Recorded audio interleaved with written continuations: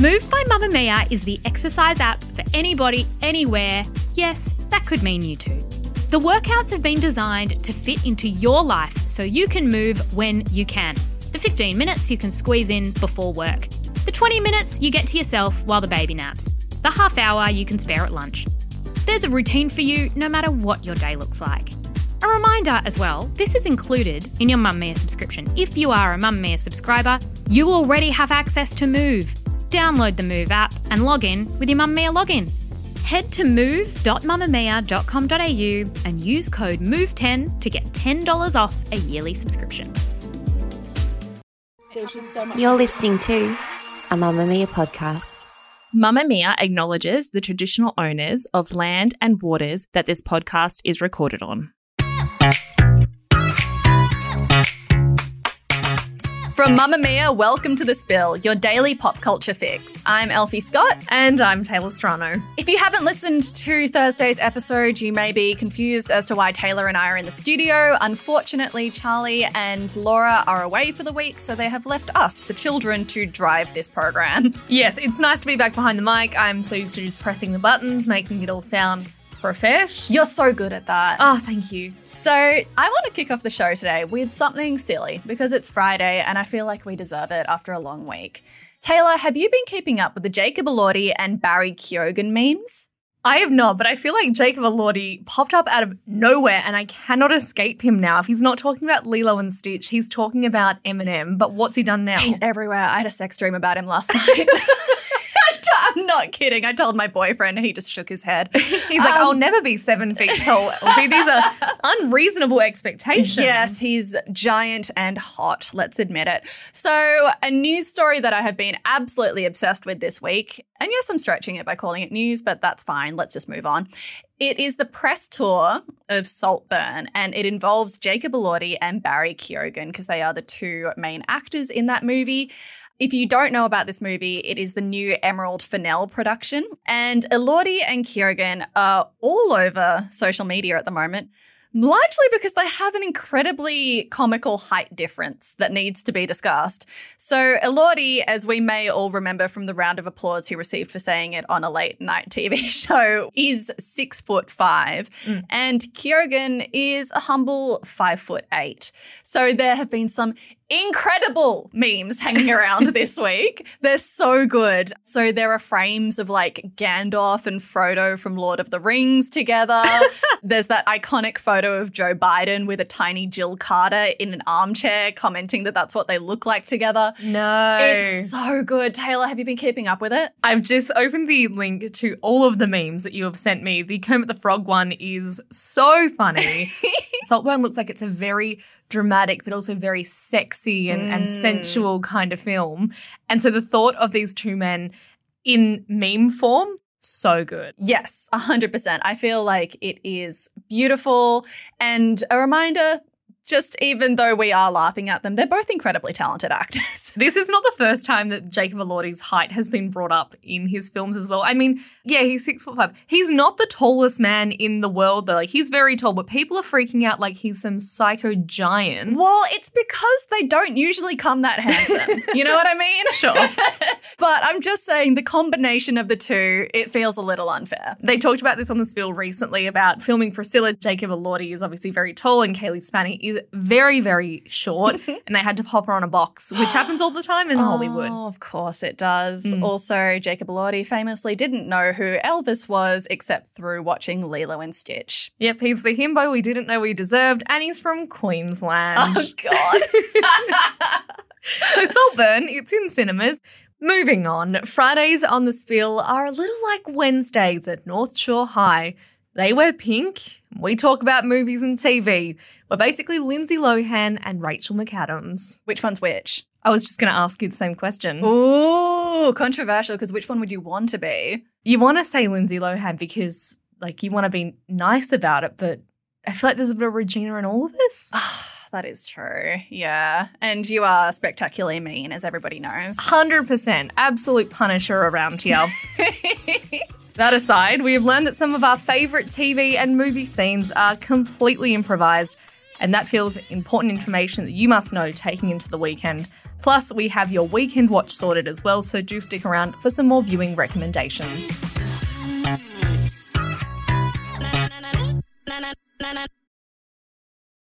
So, Elfie, let me paint you a picture. Are you ready?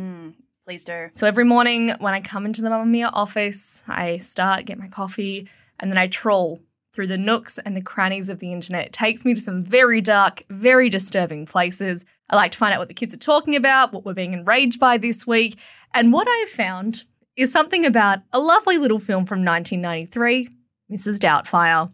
Can I admit that I've never seen Mrs. Doubtfire? Is that wild? I don't think it's wild, but it's weird. Yeah, it is weird, isn't it? Because I've seen every other Robin Williams movie and not Mrs. Doubtfire. Okay, that's weird then. Okay, yeah, sorry. Well, that's your weekend watch sorted. I guess so. All right, stay with me though. So Mrs. Doubtfire, it popped up on my radar because it's 1993 when it was released. If you don't know, like Elfie, it's a classic film where Robin Williams plays a divorcee who transforms into this chaotic older female housekeeper who's English for some reason.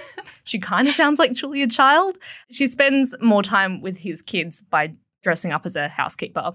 It's turning 30 this year. So as a result, the director, Christopher Columbus, that is not the explorer, we double-checked, gave an... It could be. I have more questions than Mrs. Doubtfire if that's the case. Gave an interview to Business Insider talking about the legacy of the film and of Robin Williams. And the interesting takeaway from that, there are 900 or more boxes of unused footage from that film because Robin Williams loved to improvise so much. Wow, he was such a talent. I feel like when anybody says they're going to improvise something, I get nervous because that's what happens in things like a podcast, for instance. I feel like we're improvising right now. Not sure where it's going to go. Yeah, I mean, is it a successful improvisation? I don't know. The reviews will let us know. Apple Podcasts will indeed comment. This is your reminder. Leave a review if you are enjoying this podcast. Nonetheless, I always get nervous when I think about the idea of improvising, except for when it comes to somebody with the talent and caliber like Robin Williams, right? 900 boxes of film is insane. When you think this was made in the 90s, that's so much unused footage. It's absolutely bananas to think about. But also, could you imagine how painful it would be to just like sit through the improvisation?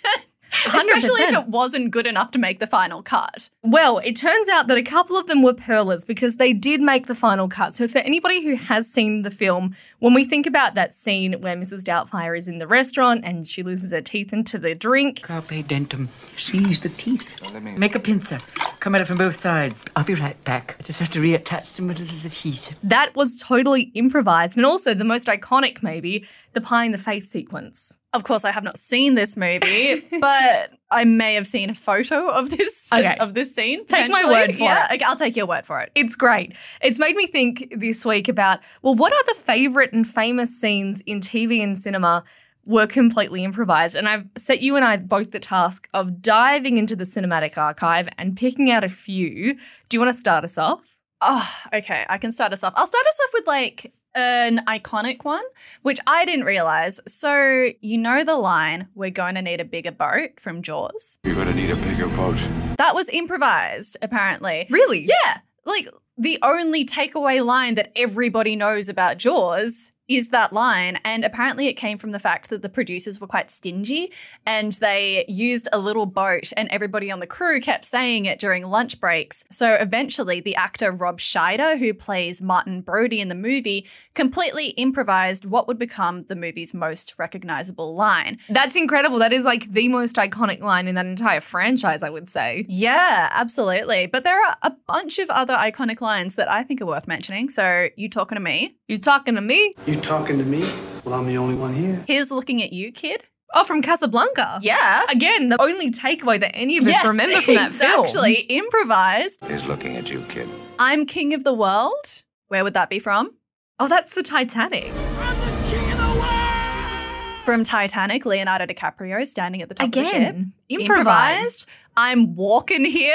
Oh, that's huge. I'm walking here! Which is, again, wild. The only thing that I know about that movie is I'm walking here.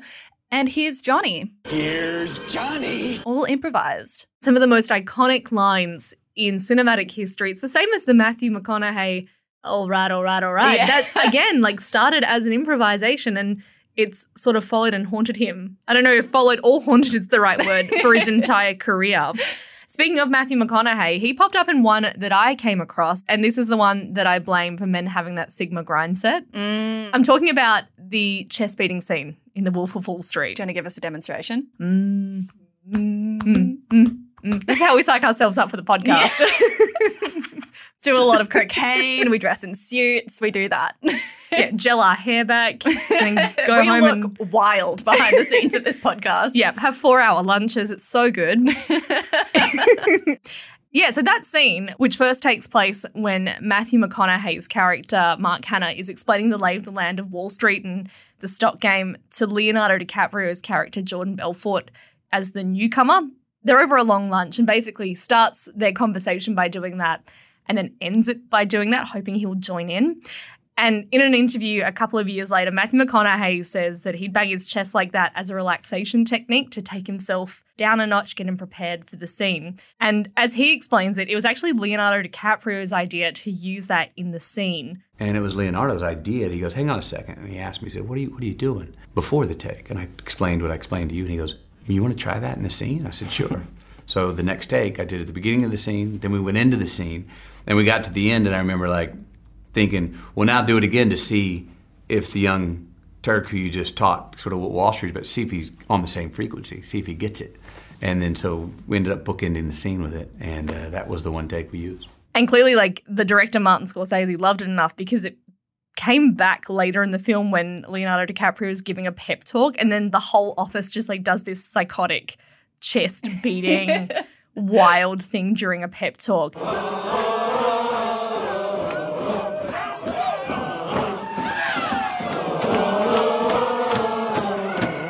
I don't know. I've seen men do it. I've seen them do it in real life. No, you have not. Yes. I think that's a lie. No. Surely nobody's doing this in real life. I tell you no lie. It was toxic. It was part of a social netball game. Yeah, they're the worst. What? I'm not kidding. What sort of intensity are you driving with a social netball game? My guy, it's a Monday night. Relax. We've all got to go to work. Playing mixed netball, my friend. So I blame this scene directly and solely for that mindset bleeding into culture and society today. Matthew McConaughey, it is your fault. All right. One that I want to bring is a silly one, and I just think this is Friday appropriate. So Parks and Recreation, as we all know, an iconic TV comedy involving such people as Amy Poehler, Adam Scott, Nick Offerman, Aziz Ansari, Chris Pratt, and Aubrey Plaza. It is just a wild powerhouse of comedic genius. One thing that I love to do is to rewatch bits of Parks and Recreation, but through the improvised scenes. So you'll find a lot of these cuts on YouTube, and they're just glorious. So one that I absolutely love, and you may remember this if you have watched the TV show, especially as many times as I have, Amy Poehler's character, Leslie Knope, has a flu. And so she has all of these symptoms in the office. She looks sick as all hell. And Chris Pratt's character, who is kind of maybe the original himbo now that I'm thinking about it, but he types in on his computer and he says, Leslie, I typed your symptoms into the thing up here and it says you could have network connectivity problems. And that is just the most beautifully improvised line. I think it is gorgeous and just shows the comedic power of Chris Pratt. All right, final one that I want to touch on. And maybe if you know about this idea of improvised comedy and improvised scenes in films, this one might already be on your radar. And if not, I think you'll have a newfound respect for it. I'm talking about in The 40-Year-Old Virgin, the waxing scene. Oh, we're gonna need more wax! Oh, I'm sorry. That's just your job. That one little patch looks sexy, though. Does it look good? Yeah, it looks really good. Iconic. So iconic. It's the 2005 film where Steve Carell plays Andy, who is a virgin at 40, and he goes on this journey to lose his virginity. The reason it works so well, to pull off improvised comedy is hard, but when you have people in the scene like Paul Rudd and Seth Rogen and Romany Malco, it is freaking priceless. You've seen this, right? I have. Of course I've seen this. And they genuinely waxed him. Oh, this, 100%. Right? He starts bleeding. It's pretty intense. The idea was that they'd keep the cameras rolling on this first live uncut take. Once you wax somebody, you can't re-wax them. Steve Carell, hairy guy apparently. Incredibly hairy. I feel bad for the poor woman who was waxing him because she just copped this onslaught of abuse. And the compilation of his reactions to being waxed every strip is so funny. And it's so brutal because they don't even shave him beforehand. You know how waxing doesn't hurt that bad on short hair? Yeah, they just go for it. The poor name Kelly Clarkson has taken on a whole new meaning. No, Kelly Clarkson! The 40-year-old virgin, the waxing scene, one of the most iconic improvised film scenes, I think, of all time. I have to revisit this movie, honestly. And speaking of things that we have to watch, let's talk about our weekend watches after the break.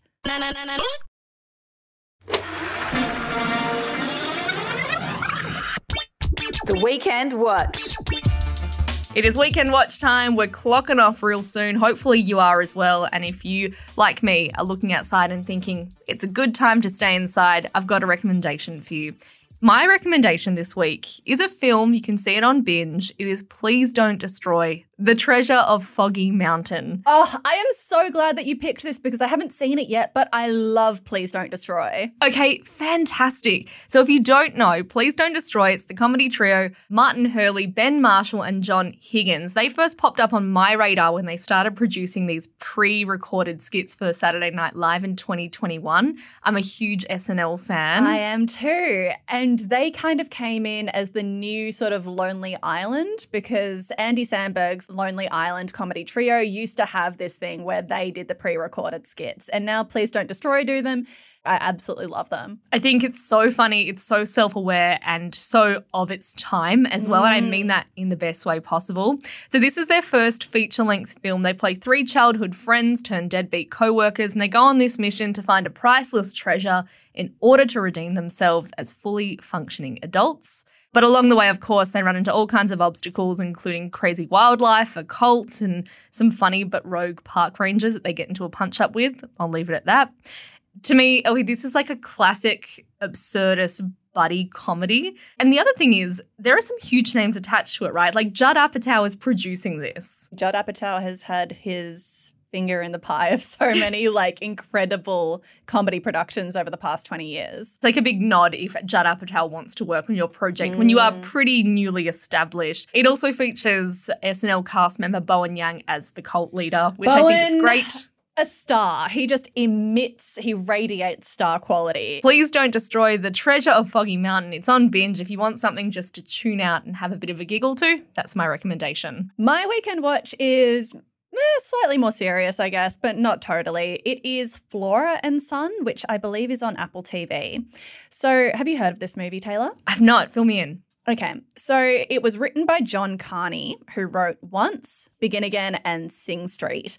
He's truly just this like weird genius at creating small, beautiful Irish movies, actually mostly Irish movies, about the power of music, and they will fill your cold, dead heart. They're just gorgeous and they're glowing and they're just crowd-pleasing movies, I think. So this movie features Eve Hewson, who is, yes, Bono's daughter, but is absolutely lovely and captivating as an actor. If you saw Bad Sisters, she was the youngest sister in that show. Okay. It also features Joseph Gordon-Levitt, strangely. That's a name that I have not heard for a long time. Strong name in 2008, though. Look, I don't think that Flora and Son is John Carney's best movie, but I do think that if you're looking for like a tight hour and a half of like heartwarming, family-friendly viewing, this is a really nice movie to reach for. It's a mum movie. If you have your mum over for the weekend by any chance, or you're at your parents' house, put it on. It's nice. That sounds so nice. Maybe like start with Flora and Son. Just an idea. Hear me out. And then chase it with something ridiculous like Please Don't Destroy. When your parents will ultimately say, I don't understand what this is about. I'm going home. Yeah, exactly. Thanks for listening to The Spill today. This episode of The Spill was produced by me with audio production by Scott Stronach. We'll see you on mamamia.com.au and on The Spill Instagram. Bye. Bye.